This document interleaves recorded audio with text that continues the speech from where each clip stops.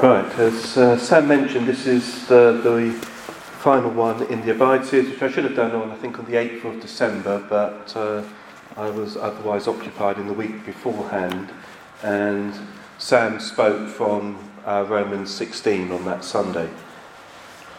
If you've got your Bibles and want to follow the passage, I'll be reading from John 15, verses 1 to 17.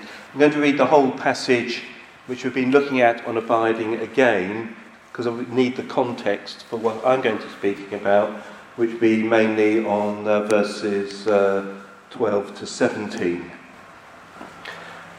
Before I start, I think I need to give a health warning for people of a nervous disposition.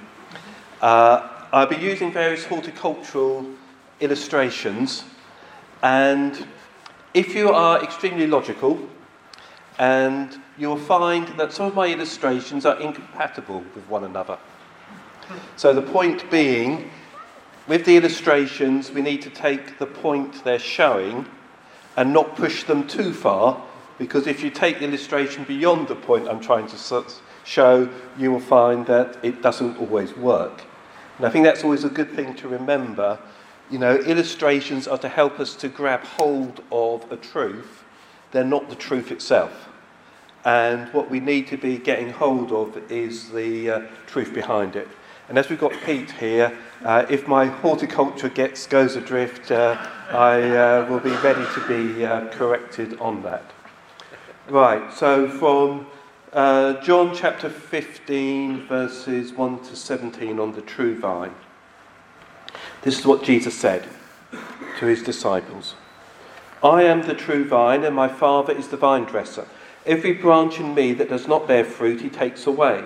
And every branch that does bear fruit, he prunes, that it might bear more fruit.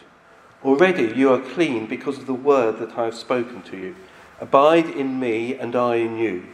As the branch cannot bear fruit by itself unless it abides in the vine, neither can you unless you abide in me.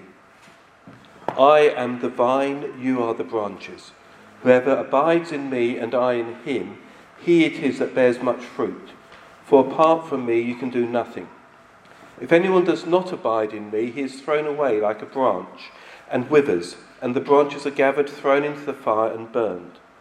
If you abide in me and my words abide in you, ask whatever you wish, and it will be done for you. By this my Father is glorified, that you bear much fruit and so prove to be my disciples. As the Father has loved me, so have I loved you. Abide in my love. If you keep my commandments, you will abide in my love, just as I have kept my Father's commandments and abide in his love. These things I have spoken to you, that my joy may be in you, and that your joy may be full. This is my commandment, that you love one another as I have loved you. Greater love has no one than this, that someone laid down his life for his friends.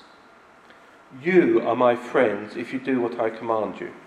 No longer do I call you servants, for the servant does not know what his master is doing, but I have called you friends, for all that I have heard from my Father I have made known to you. You did not choose me, but I chose you, and appointed you that you should go and bear fruit, and that your fruit should abide, so that whatever you ask the Father in my name, he may give it to you. These things I command you, so that you will love one another.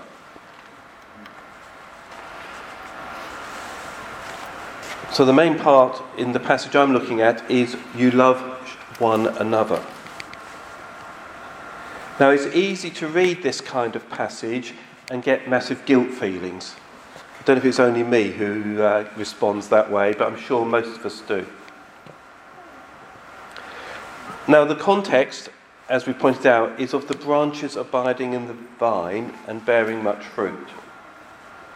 And Sam and Peter's earlier sermons have gone into that in quite detail. But I think for the part I'm looking at, the first bit we need to bear in mind comes in verse 16, where it says, you did not choose me, but I chose you, and appointed you that you should go and bear fruit. Because when we look at whether we're bearing fruit or not,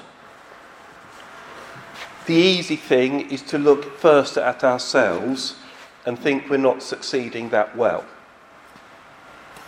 But what Jesus is doing is making the point that it's not a case of us having to bear fruit to become his friends, but rather that he has chosen us to be his friends, and having chosen us, we then produce the fruit because we're abiding in him. So the initial dependency on whether we bear fruit or not doesn't depend on us, that depends on Jesus, on the fact that he's called us. And only in the end of last month, several of us were at the Relational Mission days up in Cambridge, and one thing which Mike Betts spoke quite a lot on, and if the audios or videos from that become available, I'd strongly recommend listening to them, which was talking about rest. Again, he was speaking very much that where we can rest comes from the position we have in Jesus and the fact that he has called us. And picking up on some of the verses he used, but he's obviously spoken on this in much more detail, I think at this point it's worth looking at Ephesians chapter 2 and verses 4 to 10. And this is Paul talking to the Ephesians about how they became Christians, how they became Jesus' friends. And from verse 4 it says, "But God, being rich in mercy, because of the great love with which he loved us, even when we were dead in our trespasses, made us alive together with Christ. By grace you have been saved, and raised us up with him and seated us with him in the heavenly places in Christ Jesus, so that in the coming ages he might show the immense riches of his grace and kindness towards us in Christ Jesus. For by grace you have been saved through faith. And this is not your own doing, it's the gift of God, not a result of works, so that no one may boast. For we are his workmanship, created in Christ Jesus for good works, which God prepared beforehand that we should walk in them." So we were dead when Jesus chose us, when he decided to bring us to salvation.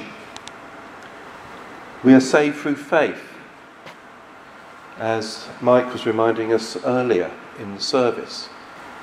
But even more, we're saved by faith, and it's not even that we've got enough faith to save ourselves.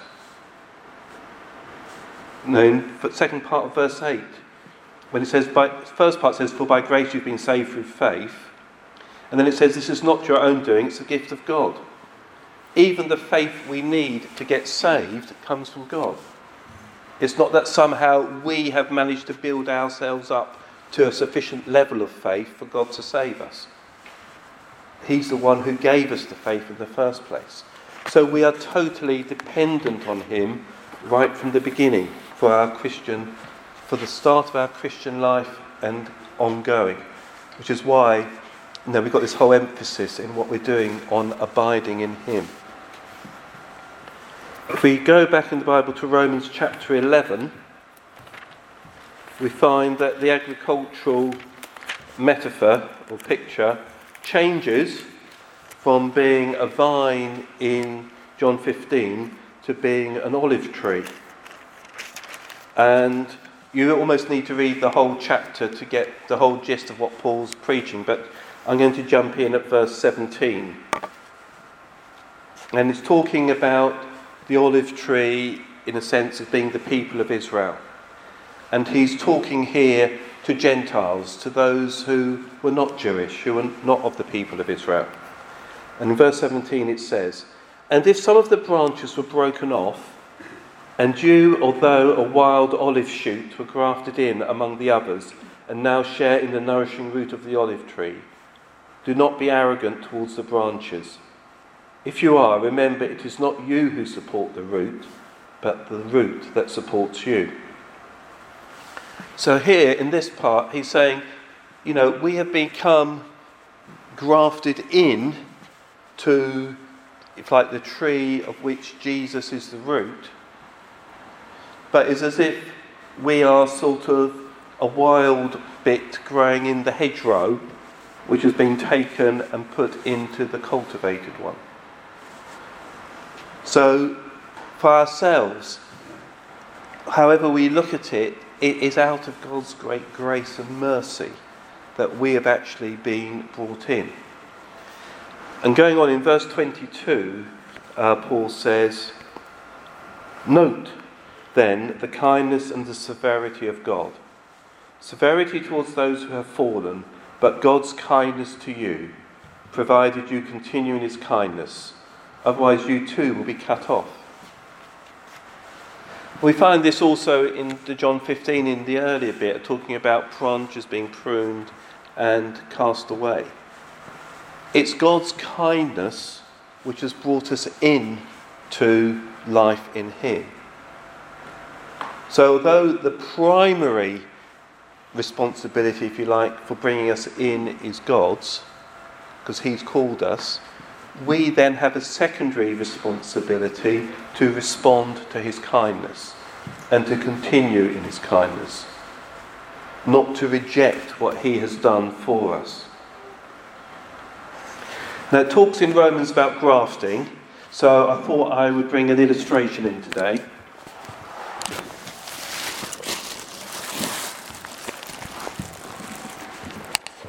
Christmas tree? No, it's not a Christmas tree. Obviously, sad that your horticulture needs a little bit of improvement. It is, according to this, a Prunus domestica opal. Is that right? Yes. Which is what? A plum tree. Thank you. Now, up until we bought this and a similar one, Lynn and I don't have any plum trees. We've got various other fruit trees, but not plum trees.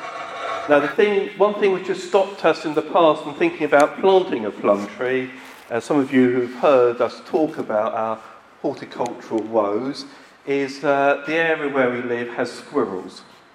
And therefore, if we're going to have a nice large plum tree, the probability is the squirrels will get all the plums before we get a chance to eat any of them.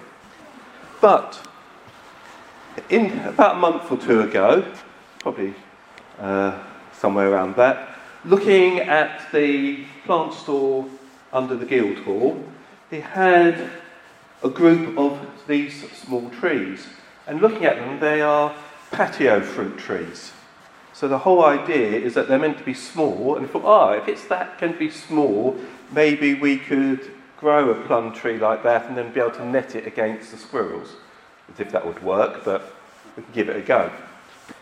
Now, how do you get a plum tree, which normally is massive, to actually be small enough to be a patio size? And you graft it. Thank you, Joy. And if you look here, you can see where the graft is. So you have one rootstock, and then you graft the bit you want to grow here.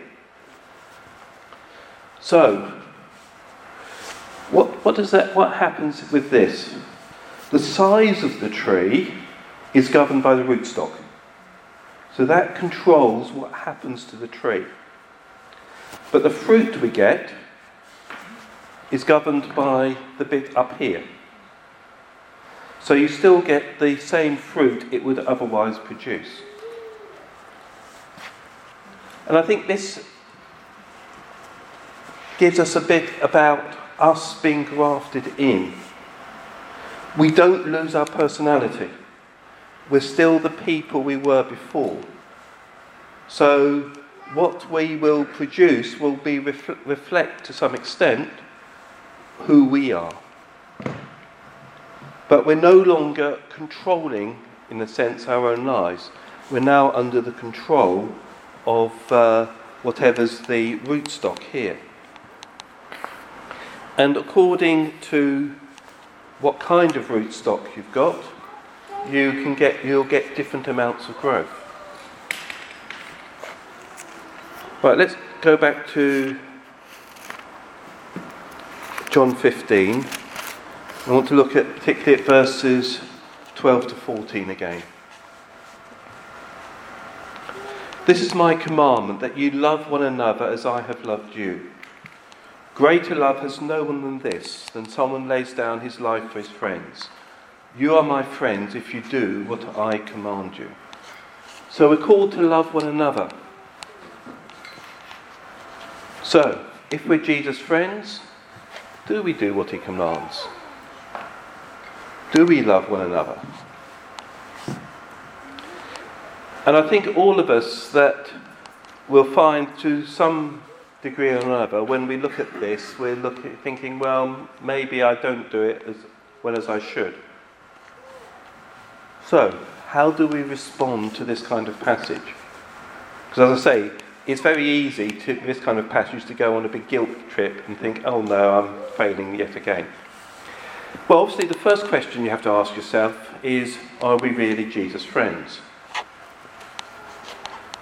Because it's possible to be in a church, but try and live up to an image of what you think a Christian should be, and therefore trying to make yourself the kind of person God would like.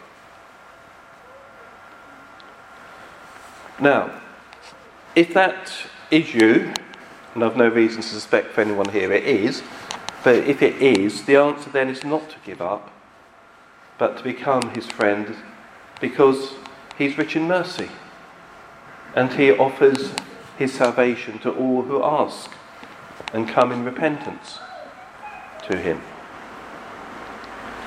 If you are his friend, we still need to remember he's rich in mercy. That when we fail, he is ready to forgive us. Because, as John says in his letter, if we say we haven't sinned, we deceive ourselves. But he forgives us our sins and cleanses us. But if we want to develop in loving one another more, I think there's a couple of questions we should ask ourselves, or maybe even three. Added one during the service. First question, looking back to what was earlier in the passage, is, am I willing to be pruned? As we said already, I think it was Sam was talking on that, Jesus prunes so that we might be more fruitful. I don't know about you, if you keep fruit trees or other things, but I have a tendency, and Lynn even more so, to be reluctant to prune things. We much rather let things grow. But that's not always what's most productive. So, are you willing to let Jesus, through his Holy Spirit, prune you to be the person he wants you to be more? Because he doesn't impose himself on us. We have to be willing. I think the other thing we need to ask ourselves, am I trying to bypass the root and get my own sustenance? Now, it wouldn't work with this one, because as you can see, the graft is right up here. But I have some apple trees where the graft is quite close to soil level. And the thing always is, you have to make sure that you don't let the soil get above the graft. Because otherwise, this bit, the ungraft, the bit which has been put on top, will produce roots into the soil. Big thing, oh, yippee, I can now grow however tall I want to be, rather than what the root is controlling. In fact, one of my apple trees seems to produce roots even if the soil's still several centimetres away from it. It almost seems to sense, there's some soil down there, let's send out some roots and try and get in so they don't have to be cut out. Are we dependent on Jesus? Are we dependent on the Holy Spirit in what we do? Or are we trying to take control ourselves of what happens? And it's one of these things, I think these are things we need to every so often review and ask ourselves. Because these are continuous decisions to continue following Jesus, to continuing following his commands. And if we're not careful, we can drift. That's why it's good that you're here today, because one way we can help stop ourselves drifting is by meeting together with other Christians, because it gives more opportunities for the Holy Spirit to speak to us. So we need to ask ourselves, am I following his commands? But I think there's another reason why sometimes we don't seem to be as fruitful as we hope. And let's take a little step back and then I'll come back to that. I think I've mentioned my father once or twice when I've preached, but my parents met when they were living in Maidstone. Now, as far as I know, I have no Jutish blood in my veins or DNA, so there's no particular Kentish connection my family has. It just so happened that both my parents were, after the war, were in the Maidstone area. But my father was working as a statistician at the East Malling Agricultural Research Station. And the team he was part of did a lot of number crunching on the data they'd built up over the years about how productive apple trees were. And his team was one of the ones which was responsible for the evidence that actually the weight of crop you get doesn't really depend on how many apples you have on the tree. Obviously, if you take too many off, it will, but generally. So that's why, with an apple tree, you often reduce the number of fruit on the tree so that you get more larger apples rather than a lot of small apples. And they did the number crunching to show that reducing the number of apples on the tree didn't reduce the crop overall. But they also found out that the amount of fruit you got on a tree in 1 year didn't really depend on what happened that year. It depended much more on what had happened the previous year, what the rainfall had been like, how much sunshine there'd been, how much the tree had fruited that year. And I think getting to my point now, I think one of the points we have is that we often have a very short-term mindset. We think we do something now, we want to see the results tomorrow. While God often has a much longer term, and so therefore, we often need to respond to his commands now and continue responding now, but we won't necessarily see the result now. And that can be difficult, particularly in our immediate response culture.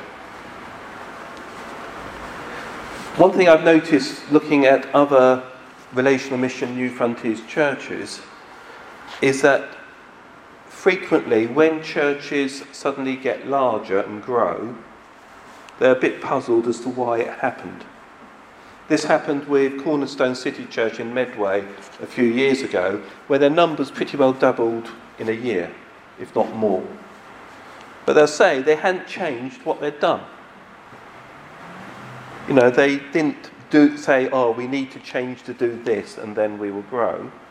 They just continued faithfully doing what God had told them to do. And the part of it was the environment in the area changed. But it was that God started sending people in. Now, that's not necessarily a case to mean that there aren't changes we do need to make. But I think we need to be cautious about thinking that if we make some changes, there's going to be suddenly a change. There might be, there might not. There might just be the fruit coming from all the work which has been done over the last years might suddenly appear. So I think, as with many things, the thing is to not give up. Even if, as today, numbers are low, We continue doing what God has called us to do. We continue to abide in him. We continue to love one another. We continue to listen to what he says and follow his commands. And I think the fact Jesus actually gives a command to love one another suggests that it's not necessarily easy. In one sense, loving one another ought to be a natural fruit coming out of abiding in Jesus. But there's also the element in which we need to make conscious decisions to continue loving one another.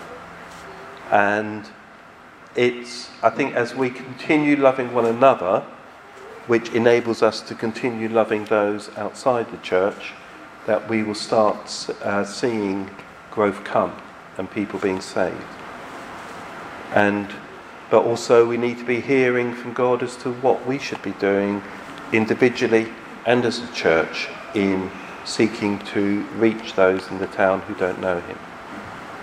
So now over the coming months, I think we'll be looking at this in more detail, but we're sort of hearing from God, then applying what he tells us, so that we are the people who are following his commands and that we see the growth come.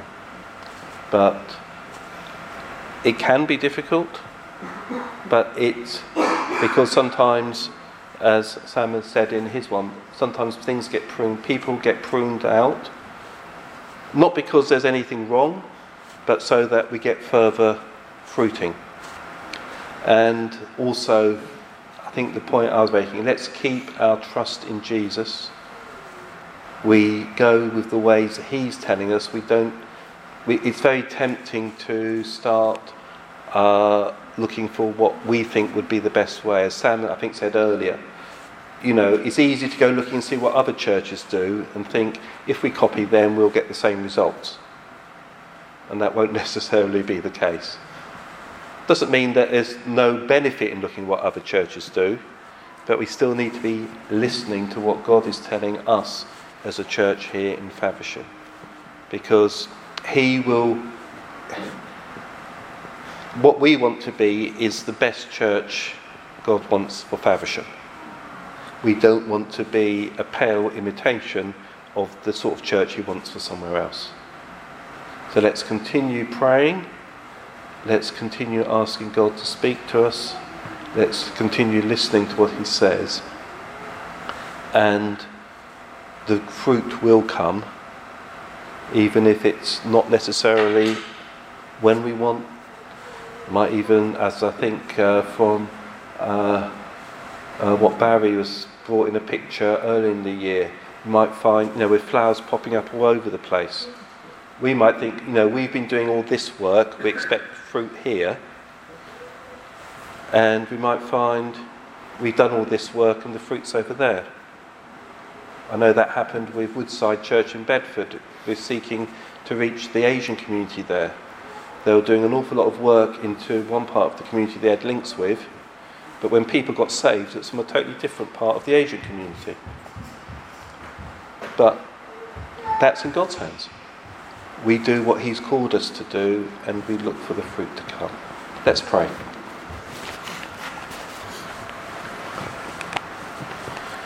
Lord, we thank you that we can be secure in knowing that you saved us.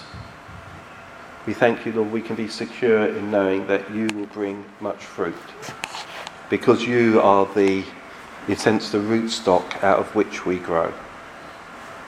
We thank you, Lord, that you know this town better than we do. You know the people you're calling in this town. Lord, help us to do what you've called us to do well.